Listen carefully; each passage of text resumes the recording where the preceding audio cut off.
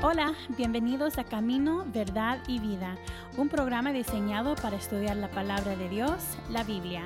Acompáñanos desde Calvary Chapel Solo Cristo Salva en Pomona, California, con el pastor Marvin Marroquín. Hola, muy buenos días, buenas tardes, donde quiera que te encuentres.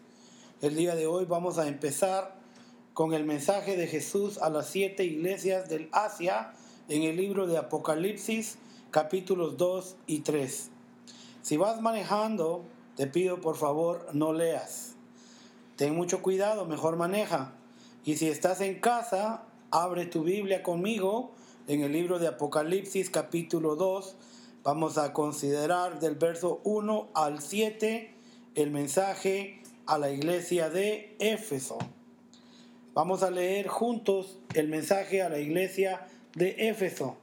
La palabra de Dios dice: escribe al ángel de la iglesia en Éfeso, el que tiene las 7 estrellas en su diestra, el que anda en medio de los 7 candeleros de oro, dice esto: yo conozco tus obras y tu arduo trabajo y paciencia, y que no puedes soportar a los malos, y has probado a los que se dicen ser apóstoles y no lo son, y los has hallado mentirosos. Y has sufrido y has tenido paciencia y has trabajado arduamente por amor de mi nombre, y no has desmayado. Pero tengo contra ti que has dejado tu primer amor. Recuerda por tanto de dónde has caído y arrepiéntete.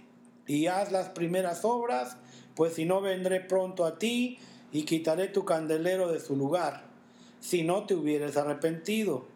Pero tienes esto, que aborreces las obras de los Nicolaitas, las cuales yo también aborrezco. El que tiene oído, oiga lo que el Espíritu dice a las iglesias. Al que venciere, le daré a comer del árbol de la vida, el cual está en medio del paraíso de Dios. Las cartas a las 7 iglesias del Asia comparten una estructura similar. Cada una de ellas está dirigida a una congregación en particular y contienen una introducción por parte de Jesús, una declaración en cuanto a la condición de la iglesia, un veredicto de Jesús en cuanto a la condición de la iglesia, un mandato de Jesús para la iglesia y una exhortación general para todos los cristianos. Y terminan con una promesa de recompensa. Si tú nunca has considerado, el propósito de estas cartas es para que podamos ver el estado de cada una de estas 7 iglesias. Y también con esto podamos ver el estado de nuestro propio andar con Jesús, a leer lo que Jesús tiene que decir a cada iglesia en cada sección. La carta de Jesús para la iglesia de Éfeso. Éfeso es conocida como la iglesia sin amor.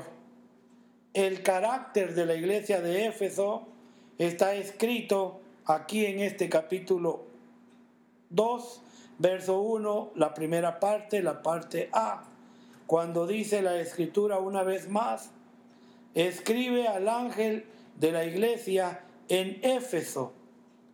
La palabra ángel, como ya se discutió en el capítulo 1, en el verso 20, hablando de ángel, este ángel puede ser primero el pastor de la iglesia en Éfeso, o bien puede ser un ser angelical que está viendo las obras de la iglesia en Éfeso. De alguna manera, este ángel representa a esta iglesia, pero la carta no es escrita al representante de la iglesia, sino a toda la iglesia. Consideramos lo que se le habla a este ángel como si se le hablara a toda la iglesia, y él, cual no sé su estado en particular, él es el que está descrito, pero el estado del pueblo en general, el cual está bajo su cuidado, es el mensaje a esta iglesia. Vamos a ir un poquito a la historia de Éfeso. Éfeso era una ciudad famosa en el mundo antiguo con una iglesia que compartía la misma fama. Éfeso era la ciudad donde Pablo ministró por 3 años, de acuerdo a Hechos capítulo 19, Hechos 10 y Hechos 20. Era la ciudad en donde Aquila y Priscila, junto con Apolos, ministraban, de acuerdo a Hechos 18, 24 al 28. Era la ciudad en donde el asociado cercano de Pablo, Timoteo, iba a ser el pastor y ministraba allí, de acuerdo a 1 de Timoteo 1:3. Y de acuerdo con las tradiciones históricas, que eran muy fuertes y consistentes acerca de la iglesia, el mismo apóstol Juan también ministró allí. De seguro era un lugar de gran privilegio, de gran predicación. Éfeso también era conocida a nivel mundial por ser el centro religioso, cultural y económico de la región. Éfeso tenía el notable templo de Diana, quien era una diosa de la fertilidad y adorada como un sexo inmoral. Este tremendo templo para Diana en Éfeso era tenido como una de las 7 maravillas del antiguo mundo. Fíjense bien, este templo era soportado por 127 pilares y cada pilar tenía 60 pies de altura y estaba adornado con grandes esculturas. Desafortunadamente, este templo a Diana era conocido como un templo de cosas inmorales. También se encontraba el templo de Artemis. También era un tesoro mayor en ese lugar. Éfeso también era un fuerte de Satanás, ya que aquí en Éfeso eran practicadas muchas cosas malvadas, de índole también supersticioso y también satánico. Había muchos libros que contenían fórmulas de hechicería y de otras artes prohibidas, impías, que abundaban en esta ciudad de Éfeso. Veamos en la parte B del capítulo 2, verso 1, cuando Jesús se describe a sí mismo a la iglesia de Éfeso. Y comienza diciendo también en el verso 1b, el que tiene las 7 estrellas en su diestra, el que anda en medio de los 7 candeleros de oro, dice esto: el que tiene las 7 estrellas en su diestra y el que anda en medio de los 7 candeleros de oro. Podemos observar que estas imágenes son tomadas de la visión de Juan sobre Jesús en Apocalipsis 1. Y esto enfatiza la autoridad de Jesús en la iglesia, cuando dice que Él tiene las 7 estrellas. Y su inmediata presencia de la iglesia es que Él anda en medio de los 7 candeleros de oro. Y vemos que esta introducción coloca a Jesús en el centro de la iglesia y debería de ser reconocido como el centro de la iglesia. Vemos ahí que Jesús debía de ser reconocido como el centro de la iglesia. Pero observemos lo que Jesús sabe acerca de los cristianos en Éfeso.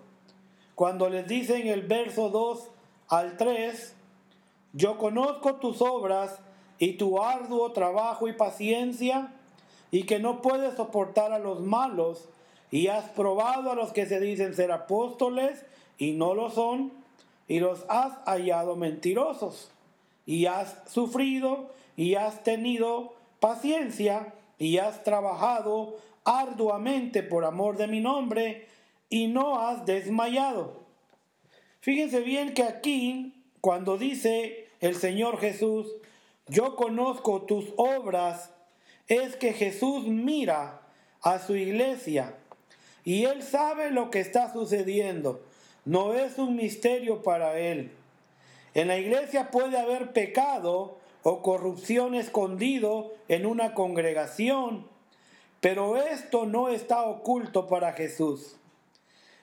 Cuando dice yo conozco tus obras, significa que Él conoce todo lo que está sucediendo en cualquier iglesia. Y el día de hoy creo que Jesús dice lo mismo a ambos individuos o congregaciones. Yo creo que el día de hoy Jesús también dice, yo conozco tus obras. Fíjense que el asunto aquí en esta iglesia es de que horizontalmente sus obras estaban muy bien, pero verticalmente habían olvidado lo mejor. Y eso lo vamos a ver ahorita en los versículos que continúan. Pero no debemos de olvidar que hay cristianos trabajadores en la iglesia. Hay motivos por el cual ellos trabajan. Y hay personas que hacen mucha obra, pero el motivo no es muy bueno. Por eso el Señor dice, yo conozco tus obras. Y también dice tu arduo trabajo. Y también habla de la paciencia. Significa que Jesús sabe lo que la iglesia estaba haciendo bien. Ellos trabajaban duro y tenían una paciencia piadosa. Y la paciencia era algo muy significante, porque era una paciencia firme, en el sentido de que en paciencia esta iglesia era una roca sólida. También les dijo que no puede soportar a los malos. Significa que la iglesia de los Efesios también perseguía la doctrina pura. Y ellos no podían soportar a los malos. Y eso era algo muy grande, un calificativo grande para esta iglesia. Les dice también que han sufrido, han tenido paciencia, han trabajado arduamente. Y dice aquí que lo hicieron por amor de mi nombre. Y les dice ahí también, y no has desmayado. Fíjense bien, la iglesia de los Efesios estaba trabajando aparentemente muy bien, con el trabajo que venía siendo horizontal. Pero cuando hay un pero en la escritura, es que hay algo que debemos de considerar. Porque en el verso 4 les va a decir Jesús, después de hablarles y elogiarlos, en cuanto a su obra, a su paciencia y a que reconocían a los que trabajaban bien y los que trabajaban mal, ahora Jesús tenía en contra de ellos algo muy importante. Y en el verso 4 les dice Jesús, pero tengo contra ti que has dejado tu primer amor. Una vez más, como pudimos observar, el trabajo, la obra horizontal para esta iglesia estaba muy bien, pero el trabajo que era vertical y era lo más importante estaba muy mal, porque la cruz nos enseña el amor vertical y el amor horizontal. El amor horizontal es hacia el amor al prójimo y el amor vertical es el amor hacia Dios. Y esta iglesia había demostrado que amaba al prójimo porque tenía muchas buenas obras, pero habían demostrado que no amaban a Dios, porque el Señor les dice aquí que has dejado tu primer amor. Lo más importante, el amor vertical, se les había olvidado a esta iglesia. Tengo contra ti. De esa manera vemos que Jesús empieza con una palabra soberana que significa, a pesar de todo eso, a pesar de todo lo bueno que están haciendo, tengo una cosa contra ustedes. Y eso es que Jesús tomó en cuenta todo el bien de la iglesia de los Efesios y a pesar de todo lo que estaban haciendo, pero habían dejado lo más importante, que era habían olvidado a su primer amor. Y eso es algo que probablemente estamos viviendo en estos días. Muchas iglesias que trabajan y hacen la obra y también reconocen a los falsos profetas, falsos apóstoles, pero el problema es de que por tanta preocupación del trabajo se les olvida lo más importante, y eso es el amor a Dios. Tal fuera el caso de Marta y de María. Si usted recuerda la palabra de Dios acerca de Marta y María, Marta, la mujer preocupada de hacer el trabajo horizontal, de que todo estuviera bien, pero se le había olvidado el trabajo vertical, que era estar con Dios. Y viene el Señor Jesús y le dice a Marta, preocupada en tus quehaceres, María ha elegido lo mejor. Y es que María se postraba a los pies de Jesús para aprender de Jesús y pasar tiempo con Jesús. Y ese es el problema de esta iglesia de Éfeso, que el Señor les dice que tiene contra ellos que han dejado su primer amor. Y eso viene siendo que a pesar de todo lo bueno, en la iglesia de los Efesios había algo seriamente malo. Y eso era que habían dejado su primer amor. Y fíjese bien, note algo que dice aquí Jesús: has dejado tu primer amor. No dice él, has perdido tu primer amor, como si él se hubiera apartado. Él está diciendo sencillamente que ellos están llenos de obras, pero están vacíos de Dios y necesitan volver a su primer amor. ¿Por qué? Porque Jesús está haciendo una distinción y el perder, o sea, el dejar y el perder a Dios. Ellos habían dejado a Dios, pero no lo habían perdido. ¿Por qué? Porque el mensaje es para que ellos se arrepientan y vuelvan a su primer amor. De modo de que este primer amor en la vida de cada persona siempre debe de ser Dios. Jesús nos habló también de que debemos de amar a Dios con todo nuestro corazón, alma y ser. Y también dijo él que debemos de amar al prójimo como a nosotros mismos. De modo de que esta iglesia estaba amando al prójimo, haciendo muchas buenas obras, pero estaba dejando el amor a Dios, que es lo principal. El amor a Dios es primero y debe de ser así en la vida de cualquier persona.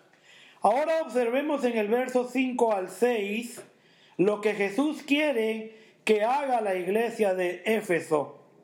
Y les dice en el verso 5, después de haberles dicho el problema, que tenían muchas buenas obras y podían diagnosticar a los buenos y a los falsos, les dice ahora: recuerda por tanto de dónde has caído y arrepiéntete y haz las primeras obras, pues si no, vendré pronto a ti y quitaré tu candelero de su lugar si no te hubieres arrepentido. Pero tienes esto, que aborreces las obras de los nicolaitas, las cuales yo también aborrezco. Una vez más, podemos observar que la iglesia de Éfeso tenía buenas cualidades, obras notables, reconocían a los falsos apóstoles, aborrecían a los nicolaitas, al igual que Dios los aborrece. Pero el problema principal era que habían dejado su primer amor. Por eso les dice en este versículo 5, recuerda por tanto de dónde has caído. Y ese es el primer paso para la restauración de la iglesia de Éfeso. Y eso es que ellos recuerden. Ellos necesitaban recordar, por tanto, de dónde habían caído. Y esto significa que ellos tenían que volver al amor que tenían al principio por el Señor. Y después que tuvieran el amor por el Señor, podían continuar con el amor el uno para el otro. porque es importante amar a Dios sobre todas las cosas. El consejo que le da Jesús aquí a esta iglesia es que se arrepienta. Esto no es un mandamiento para sentir lástima o en verdad para sentir nada. Arrepiéntete significa sencillamente cambiar tu dirección. Cambiar tu dirección es ir en un camino diferente. Es una apelación urgente para un cambio instantáneo de actitud y conducta antes de que sea muy tarde. Les dice, haz las primeras obras. Esto significa que ellos deben de regresar a lo básico, a las primeras cosas que ellos hacían cuando se enamoraron por primera vez de Jesús. Hay cosas de las cuales nunca debiéramos de crecer más allá, pero necesitamos volver a las primeras obras. Debemos de recordar cómo solíamos pasar tiempo en su palabra, recordar cómo solíamos orar, recordar con qué gozo íbamos a la iglesia y nos juntábamos con otros cristianos, recordar lo emocionado que estabas de contarles a otras personas acerca de Jesús. Esas son las primeras obras. Habíamos olvidado de dónde salimos cuando nos enamoramos del Señor Jesús. Y es una buena manera para nosotros el día de hoy recordar cuando nos encontramos con Jesús y cuando nos hicimos cristianos, cuando empezamos a ir a la iglesia, cuando leíamos la Escritura, cuando orábamos, cuando nosotros teníamos compañerismo con otros cristianos, lo emocionado que estábamos acerca de Jesús. Y yo estoy seguro que muchos que estamos escuchando esta grabación, estamos en ese lugar que hemos hecho muchas obras buenas, hemos reconocido a los falsos, pero hemos dejado nuestro primer amor. La instrucción es que el Señor Jesús les dice, recuérdate, haz las primeras obras, arrepiéntete. Y podemos pensar también que a lo mejor lo que está pasando es que estamos dejando de oír lo que el Espíritu dice a las iglesias porque ya no estamos siguiendo a la iglesia. Estamos involucrados en tantas cosas que se nos ha olvidado lo más importante. Tal como Jesús les dijo a los discípulos en el Sermón del Monte, cuando les dijo, mas buscad primeramente el reino de Dios y su justicia, y todo lo demás será añadido, vendrá por añadidura. Ese es el problema del día de hoy. La iglesia de Éfeso está vigente, la estamos viviendo el día de hoy. Muchas personas que están buscando primeramente su propio reino y por eso nada está siendo añadido a sus vidas. Estamos buscando en el lugar equivocado. Les dice el Señor, pues si no te arrepientes y no haces las primeras obras y no vuelves a tu primer amor, les dice Él, vendré pronto a ti y quitaré tu candelero de su lugar. Y fíjese bien que aquí es una advertencia que Jesús está dando. Si no te arrepientes, Él removerá la luz y su presencia.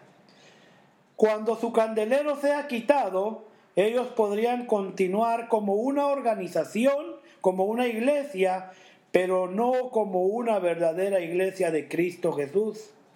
Iba a ser una iglesia en la cual la gloria de Dios se apartó. La gloria de Dios se ha ido. Y eso es lo que estamos viviendo el día de hoy. Muchas personas que confiesan que son cristianos. Y la realidad, yo no voy a dudar que sean cristianos. El problema es que no tienen obras positivas. Entonces lo que dicen con su boca lo niegan con sus obras, porque están encargados de su propio reino y no del reino de Dios. Y ese es un problema grande aquí para esta iglesia de Éfeso. Les dice algo bueno también Jesús en estos renglones, que les dice: pero tienes esto, que aborreces las obras de los nicolaitas, las cuales yo también aborrezco. Acá Jesús probablemente no quiere desanimarlos en todo, sino que les dice, a pesar de cosas malas que están haciendo, que también tienen cosas buenas. No los está desanimando, les está dando como una alabanza a esta iglesia. Los está halagando porque ellos odian las obras de los nicolaitas. Pero a lo mejor tú te preguntas el día de hoy, ¿quiénes son los nicolaitas? ¿Cuáles son sus obras? La doctrina de los nicolaitas también se condena más adelante en Apocalipsis 2:15, y en este pasaje se relaciona a la inmoralidad y a la idolatría. Ireneo, escribiendo al final del segundo siglo, describe lo que él sabía de los nicolaitas.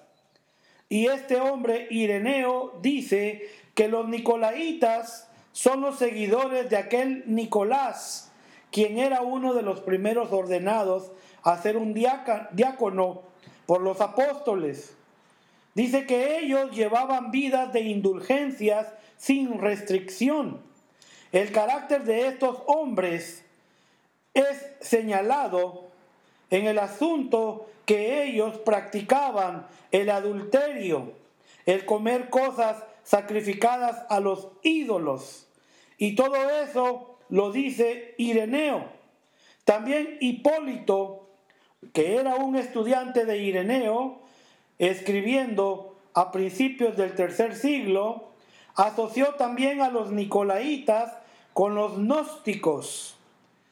Entonces, entre los gnósticos hay diversidad de opiniones, pero Nicolás ha sido causa de la combinación amplia y difuminada de estos hombres malvados. Eso lo dice Hipólito, y algunos han enfatizado acerca de los significados de las palabras que componen los nicolaitas, que es Nicao, Laos, y eso simple y sencillamente significa conquistar al pueblo, basados en varias enseñanzas de la autoridad apostólica y del corazón de varias otras organizaciones. Por eso el Señor les dice que Él conoce los que se dicen ser apóstoles y no lo son, apóstoles que se ponen ellos mismos. Ahora los nicolaitas tenían un sistema típico parecido al gnosticismo, que era idólatra, inmoral, era jerárquico, con misterios escondidos. De modo de que los nicolaitas, como todos los engañadores que llegan al cuerpo de Cristo, reclaman que ellos no estaban destruyendo al cristianismo, sino que estaban presentando una versión mejorada y modernizada de ello. Por eso dice el Señor Jesús, las cuales yo también aborrezco. Él aborrecía las obras de los que decían que estaban presentando una versión mejorada y modernizada del Evangelio. Y saben una cosa, hermanos, el día de hoy hay muchas personas que no les place nomás leer la Escritura, la palabra de Dios, la Biblia, sino que se pasan queriendo modernizar y mejorar la palabra de Dios, diciendo que la Biblia es anticuada y que tenemos que vivir el día de hoy de una manera moderna, porque ya estamos en el año 2020. Pero una cosa es cierta, que la palabra de Dios es viva y es eficaz y no ha cambiado, es la misma desde hace más de 2000 años. Por eso dice el Señor, yo aborrezco a los nicolaitas.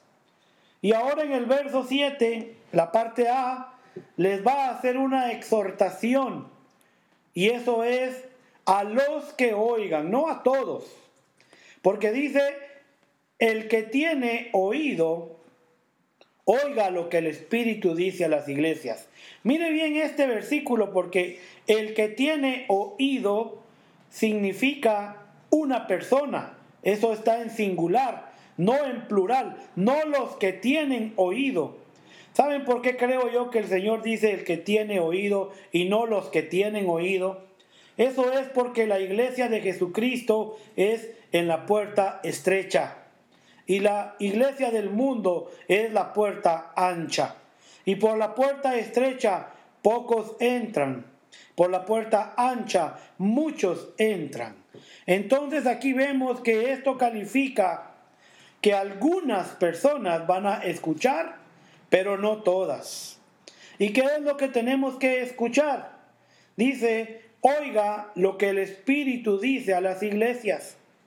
Hay muchas personas que no están escuchando el Espíritu de Dios y por eso viven una vida desordenada, una vida de pecado, una vida de problemas, de dificultades, porque no escuchan la voz del Espíritu de Dios. Y vemos aquí que cada una de estas 7 cartas o 7 mensajes a estas iglesias del Asia aplica a todas las iglesias el día de hoy.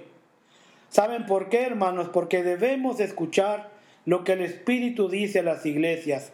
No solamente a una iglesia, sino a todas las iglesias.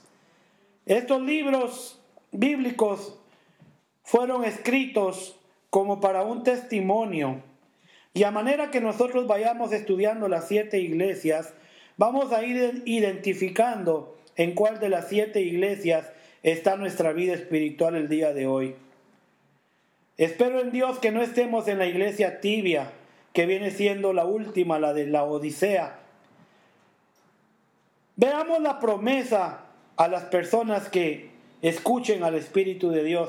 En el verso 7, la parte B, está la promesa. Y dice Jesús, al que venciere, le daré a comer del árbol de la vida, el cual está en medio del paraíso de Dios. ¿Para quién es la promesa del día de hoy? ¿Para quién es el regalo de Dios? Es para el que venciere. Es para aquel que escuchó el Espíritu de Dios, se arrepintió, dejó las obras y volvió al amor vertical, el amor de Dios. La Biblia dice que no somos salvos por obras, sino por gracia, para que nadie se gloríe. Las personas del día de hoy, la iglesia actual, está tan apresurada en hacer tantas obras, que quieren hacer esto, quieren hacer aquello, y se les olvida quién es el que gobierna la iglesia. El que gobierna la iglesia es Dios. Y si uno no busca de Dios y no hace la voluntad de Dios, estamos cayendo en la iglesia de la Odisea, que significa su nombre, el gobierno del pueblo, en donde gobierna el hombre, pero no gobierna Dios. Al que venciere, Jesús hizo esta promesa a aquel que venciere. Pero ¿qué es lo que vence este vencedor? Usualmente pensamos en vencer en términos dramáticos, al vencer pecado y guerras espirituales. Pero al parecer Jesús está aquí hablando de vencer la frialdad de sus corazones y la falta de amor marcada por alejarse de su primer amor. La promesa es que le daré a comer del árbol de la vida. Y eso es la promesa para estos vencedores. Es regresar al Edén.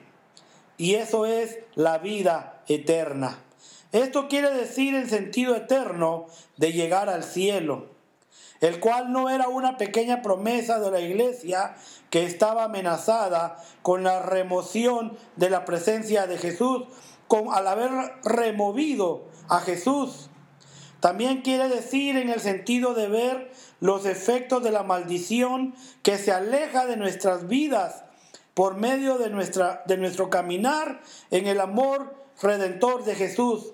En otras palabras, a la gente le va mal y le va mal y le va mal porque han dejado su primer amor, han dejado a Dios. Y si vuelven, les va a ir mejor. Originalmente la palabra paraíso quería decir un jardín de deleite. Eventualmente llegó a significar el lugar donde Dios vive, donde Dios está. Ese es el paraíso.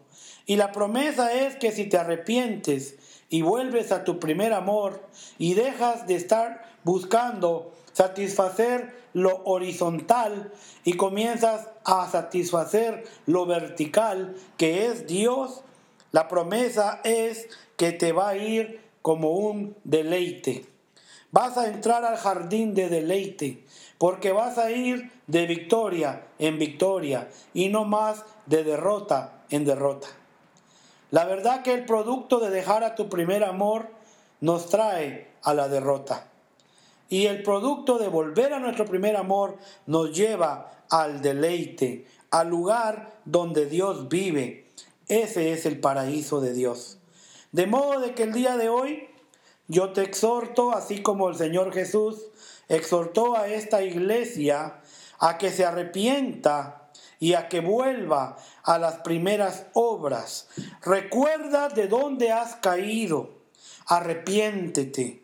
Haz las primeras obras. Pues si no, dice el Señor, vendré pronto a ti y quitaré tu candelero de su lugar si no te hubieres arrepentido. De modo de que el consejo de hoy, para todo aquel que escucha, como dice la Escritura, el que tiene oído para oír, oiga, el consejo es que tenemos que volver a nuestro primer amor. Recuerda qué fue lo que hizo que dejaras a tu primer amor y regresa a él. Arrepiéntete. Por tanto, recuerda de dónde has caído. Si fue tu trabajo lo que quitó tu primer amor, regresa a tu Señor. Busca el reino de Dios, su justicia, y todo vendrá por añadidura. Recuerda, es tiempo de volver al Señor. Así que con eso en mente, vamos a terminar el mensaje a la iglesia de Éfeso en el libro de Apocalipsis. Queremos invitarte a que sintonices este podcast que vamos a estar haciendo una vez por semana y vamos a cubrir las 7 iglesias del Apocalipsis. Gracias por escuchar el programa de hoy. Sigue a Calvary Chapel Solo Cristo Salva en Facebook, Instagram, YouTube o visita nuestra página de web www.ccSoloCristoSalva.org.